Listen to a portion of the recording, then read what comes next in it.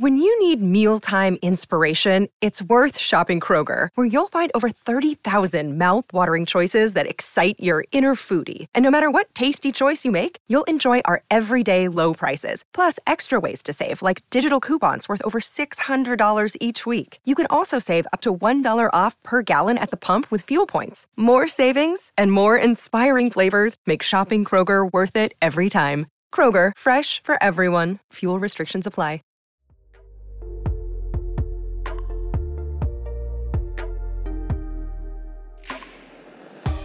Welcome to Revive Her, a transformative space where we break down walls to unearth the incredible power that lies within every woman. We're your hosts, Haley and Noelle.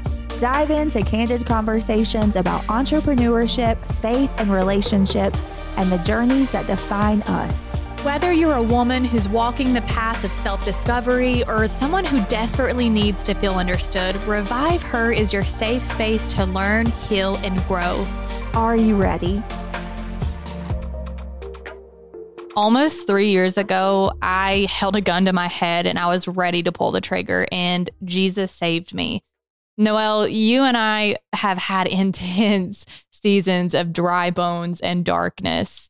Yes, absolutely. But we made it through the fire, and that's why we're here, to create a space that inspires and helps women walk through their fires. And that's what we want to cover in this episode, is how to use your faith to alchemize your darkness. And we're both entrepreneurs. We've both built insane empires, but it hasn't always been like that. We haven't always been on top of the world feeling this right. fierce confidence that we have in ourselves. Like, I definitely have not felt that before this moment. It took me 30 years to discover the inner, I love cats. I was going to say lion, but the inner power within me. 3 years ago, if you had looked at my life from the outside, it was perfect. I had the perfect marriage, the perfect family. I had everything that I could have ever wanted, but I was broken and dead inside. And it compiled, there's not enough time in this episode to go through all of the trauma that got me to that point, but I was an anxious kid. I had attention-seeking behaviors throughout my preteens and early teenage years. I always felt cast aside and rejected and abandoned and not good enough. And these feelings grew with every year. Every year I got older, the feelings of rejection and abandonment grew with me. And I started to be crippled by anxiety in my everyday life. Fast forward to late teens, I was sexually assaulted by a leader in my church. And now looking back at it, I realized that I was groomed, and I didn't know what grooming was at that time. And I found this person that I trusted and that poured into me and made me feel seen for the first time. And that ultimately led to abuse and assault that I, of course, as a young girl was not prepared for. And after that happened, I carried so much guilt and shame with me, because I would think, well, I was old enough to know better, or I should have stopped it. Or when I realized what was going to happen, I should have been able to get away. And all of these things were coming into my brain. And I now know they were just lies of the enemy. But when you're in that moment, it gets dark. To have something taken from your body that you didn't want to give, to know that this trust that you had for someone in the church, for a church leader, right, to take advantage of you, it's mind blowing for me to think back at little young Haley. And I just want to tell her, like, it's not your fault. I wish I could go back and have this mindset, but that's what brought me here today. So fast forward, all of that trauma just kept building within me, and I would shove it back down. He would pop up at random times in my life, sending me text messages of threats sometimes. Sometimes it would just be to remind me that he's around. He would drive by my house and go slow by my bedroom because my bedroom faced the road. And all of these things started building up. It's like I couldn't get rid of him. I changed churches, and he came and did music at one of my new churches. And I was like, I can't get away from this person. And it just ate away at me. So years passed. I started to go on mission trips. I was determined that this wasn't going to define me. That worked for a while. And then I realized I'm just ignoring this big ball of pain that was inside of me. And it eventually erupted and I became severely depressed. I was so anxious that I had to quit my job. I wasn't eating. I wasn't sleeping. I was avoiding phone calls and texts from family members and friends. And it got dark fast. So one night I decided I can't do this anymore. I truly believed in my gut that I had no purpose, that I was gross, that I was shameful, that there was nothing on this earth for me. And I really believed that the people in my life would be better off without me. And I laugh at that now because I know better, but I don't know if you've ever felt like you have no purpose, that you have no talent. I used to say my talent is being talentless and that I was super skilled at not being skilled. And I really believe that about myself. And it took me going to a gas station with the intent to kill myself, getting a disgusting green apple Four Locos off the shelf. Mind you, I never drank, like I was not a drinker, chugged the thing in 15 minutes. And I sat on my bed and I waited for it to kick in. I waited to get to the point where I could pull the trigger. So I'm sitting on the side of my bed with my gun in my hands. My hands are clammy. They're shaking. I can feel like the sweat on my finger on the trigger and I'm just standing there breathing. So I turn music on and I start pacing back and forth in my bedroom with the gun under my chin. And I don't think I was necessarily talking to God, but I think I may have been talking to God, just saying, I don't want to do this, but I do want to do this. I don't want to do this, but there's nothing here for me. I don't want to do this, but this is all there is for me. This is how I feel. This is who I am. I'm nothing. And that night, God, and I was ready to do it, gun to the head. God sent my best friend. I have chills anytime I think about this.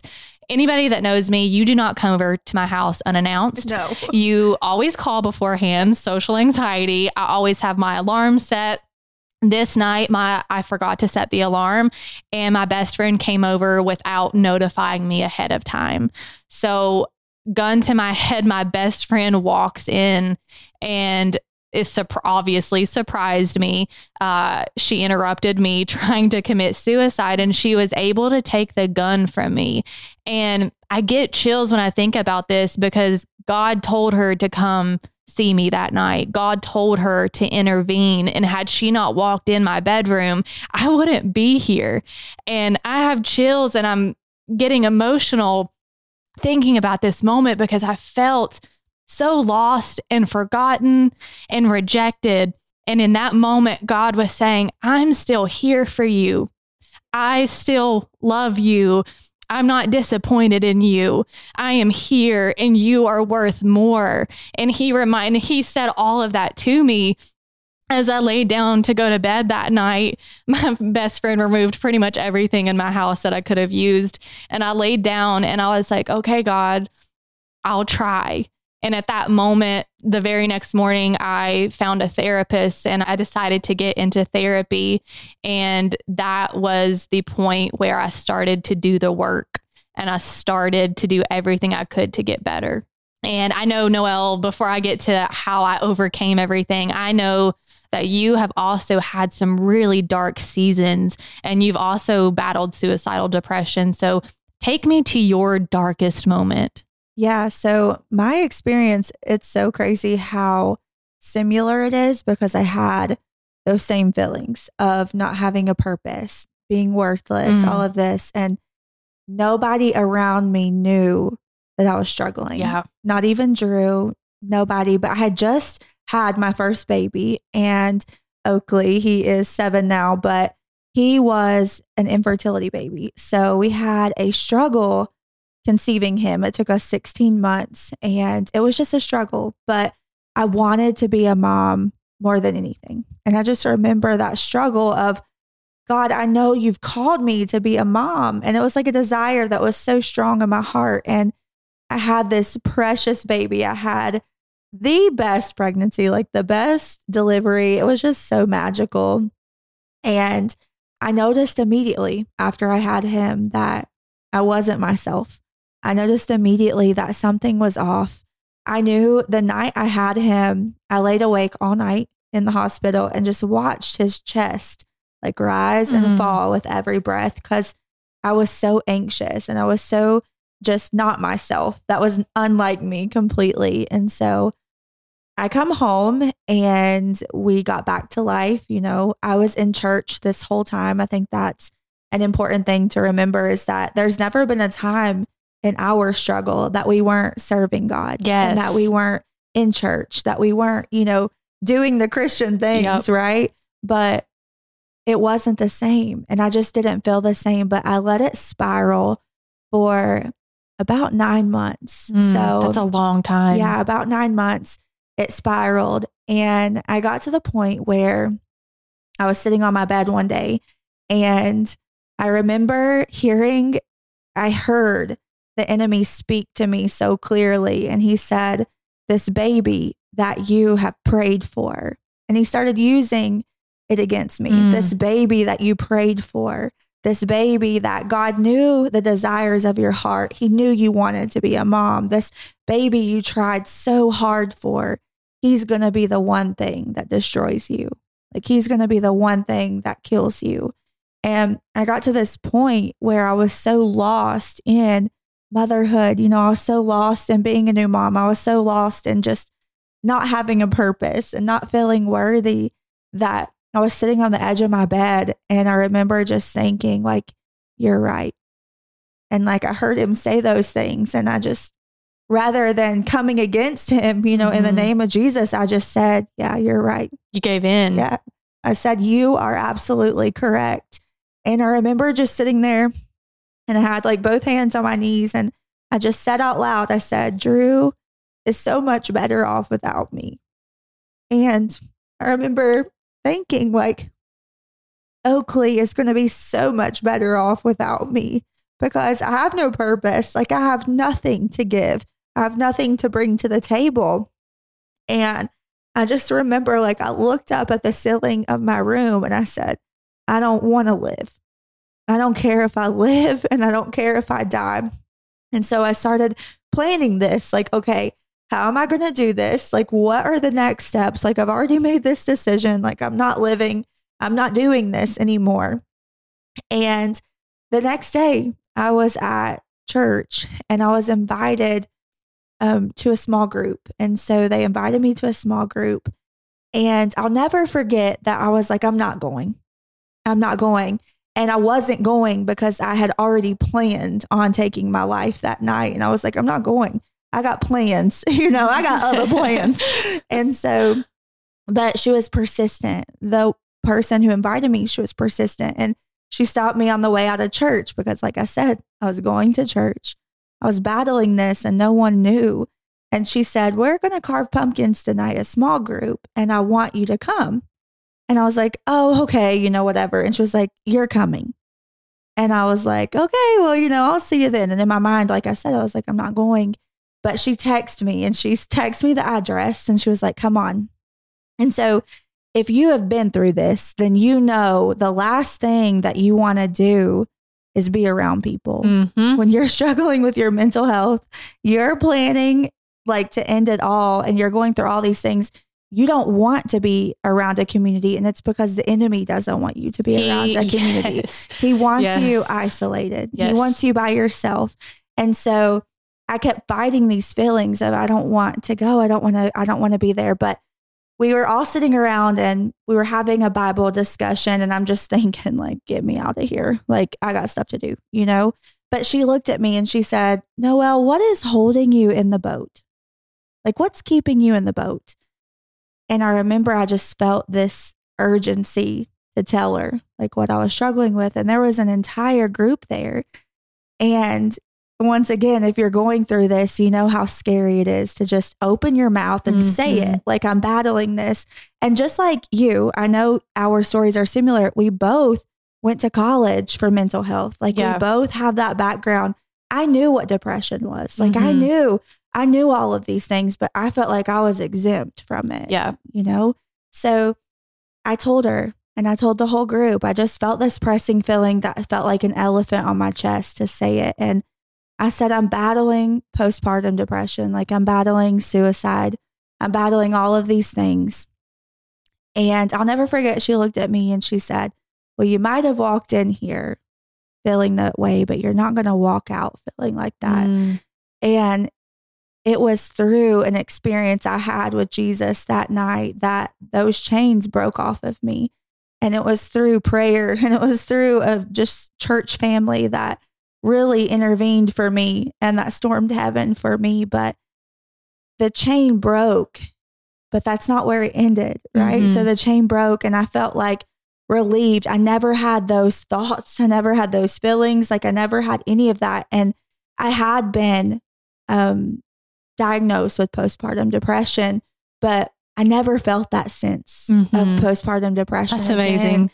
Yeah. And so from there, though, I kept it to myself for 18 months. And I still didn't tell a soul other than the people who were there that night.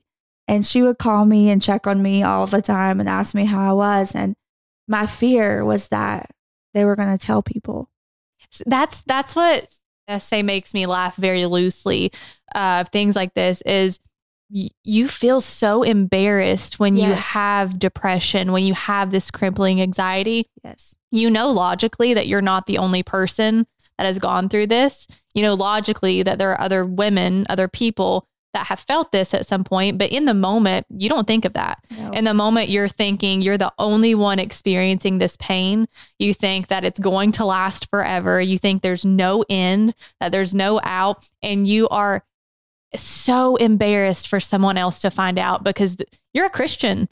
You go to church. You were raised in church. Yes. You shouldn't be battling this. You should pray. Prayer will get you through everything. Going to church is the answer. Pray, read the Bible, go to church. The 3 keys to solving any problem in your life. Yes. If you grew up in the Bible Belt like we did, those are the answers to everything. You pray, you read the Bible, and you go to church. You don't take medicine. You don't go to therapy. You definitely don't go to therapy. Right. That's a huge no-no because Jesus should be enough. And because we were raised in that, that's your mindset is I can't let other Christians find out about me because then I'm not enough. I'm not a good enough Christian.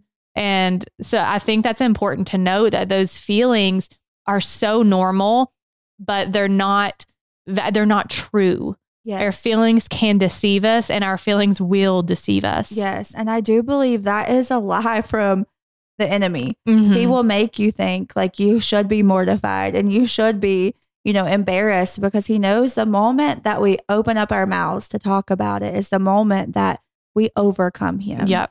And so for 18 months, I didn't talk about it. And I just prayed like, Lord, please help these people not to tell anyone. Like, I want to talk about it, but I don't know like when the right time is because I was mortified. But I finally got bold enough. And the time I got bold enough, I talked about it in front of my church. And so one Sunday, the girl who had prayed for me was back in our church. And I felt convicted. I felt this like heaviness. I felt this like urgency, like you have to get up and you have to share. And so I got up and I shared it and I was terrified. And it was the first time my mom heard it. Like it was the first time my husband heard it. It was the first time that everyone had heard it. But the moment that I spoke, just like scripture says, we overcome the enemy by the word of our testimony. The moment that I spoke, I felt this fire inside of me. And it was like a fire was lit for Jesus and a fire was lit to share my testimony. A fire was lit for me to live for him. And I had been in church, like you said, my whole life, but I never had that relationship with him, like that just intimacy and that just fire to share about all he had done for me. So since then, I've taken it and it's just spread. It's spread in my life. And I took that pain and just really turned it into power. And all of those things that had me just held down and locked in chains. And I know you know that feeling of just being tied down and just in bondage because of it. I just felt it lift and I was ready to just shout it to the world, like about his presence and his power and all of that. But taking that And that's why we're here. Yeah. That's why we're here today, is to share. And there's so much more. Like, there's so much more that we're going to share about what we've been through and our childhoods and traumas. But that's why we're here. That's why I'm here, is to just share all that he's done for me through that season. And I love that you say that, because there was a point in both of our lives that we weren't going to be here anymore. Plans were set. We were in the active, we were actively like going to do it. And God intervened. Like he chose to come in and stop that, because there's one of my favorite verses in Jeremiah. It says, for I know the thoughts and plans that I have for you. They're plans to prosper you, not to harm or fail you. And we both forgot that in those moments. And that's something I want you to know, that I think this is a very important thing to cover, is when you are so depressed, or when that anxiety has gotten you to that point, you don't want to get better. There are moments where you don't want to try. There are moments where you want to feel depressed. You want to feel those bad feelings, because you've gotten so comfortable with them. You've gotten so used to them. And there's a hope, I guess, when you're trying to get better, when you're trying to be more. And that hope crushes you when you don't fully get better. You might have a good day or two, and then you fall back into it, and then you beat yourself up over it. And so I want you to know, if you have felt these feelings, if there's a moment where you're like, I don't want to get better, I want to stay in this depression because it's comfortable, that's normal. Yeah. That's a normal way our brains and mental health works. It's obviously not healthy, but it's nothing to be ashamed or embarrassed about. It's part of the process. And another thing that we both have similar in our stories is that we told someone. We got to a point and we opened up to a trusted person. We opened up and we gave light to the darkness. Just that simple step of telling someone how we're feeling and telling someone how dark we are right now, that alone sheds light. That alone is the first step to more light coming in. You've cracked the darkness, and more light's going to trickle in. And that, it's the hardest step, I think, is acknowledging how bad off you are, and then actually letting someone else know and feel and see just how bad off you are. That's the hardest part. It doesn't get much easier after that, if I'm being honest. It sucks, but that's the hardest part, is taking that first step. And then God is going to come in and he's going to do the rest. And what he did for us, again, that is the purpose of this, is to be so vulnerable with everything that we've been through, because we have come out on top. We both should be in the grave right now. Yeah. If it was not for the Lord, we wouldn't be here.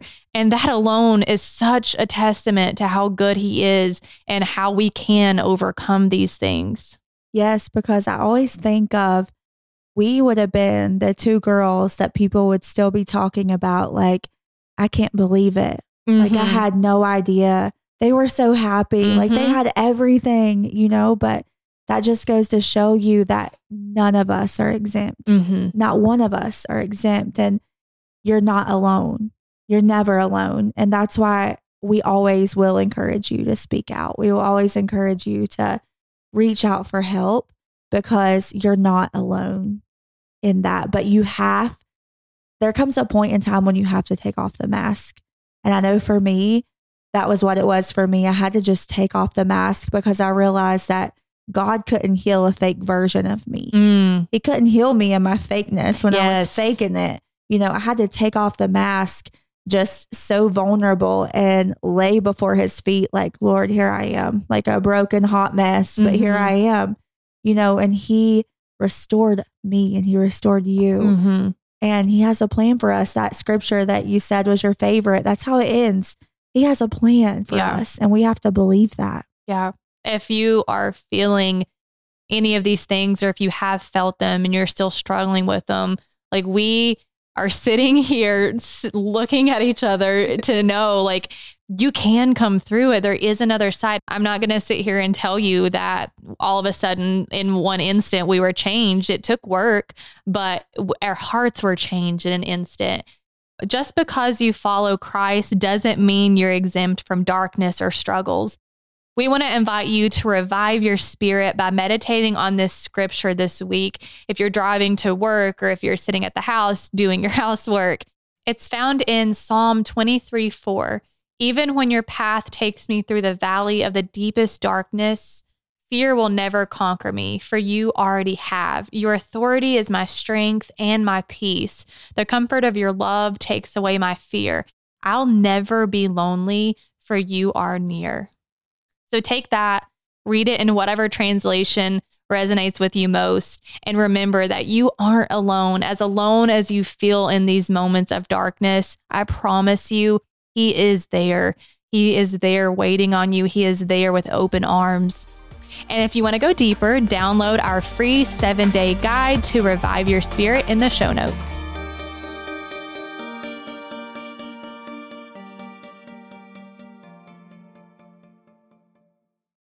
When you need mealtime inspiration, it's worth shopping Kroger, where you'll find over 30,000 mouth-watering choices that excite your inner foodie. And no matter what tasty choice you make, you'll enjoy our everyday low prices, plus extra ways to save, like digital coupons worth over $600 each week. You can also save up to $1 off per gallon at the pump with fuel points. More savings and more inspiring flavors make shopping Kroger worth it every time. Kroger, fresh for everyone. Fuel restrictions apply.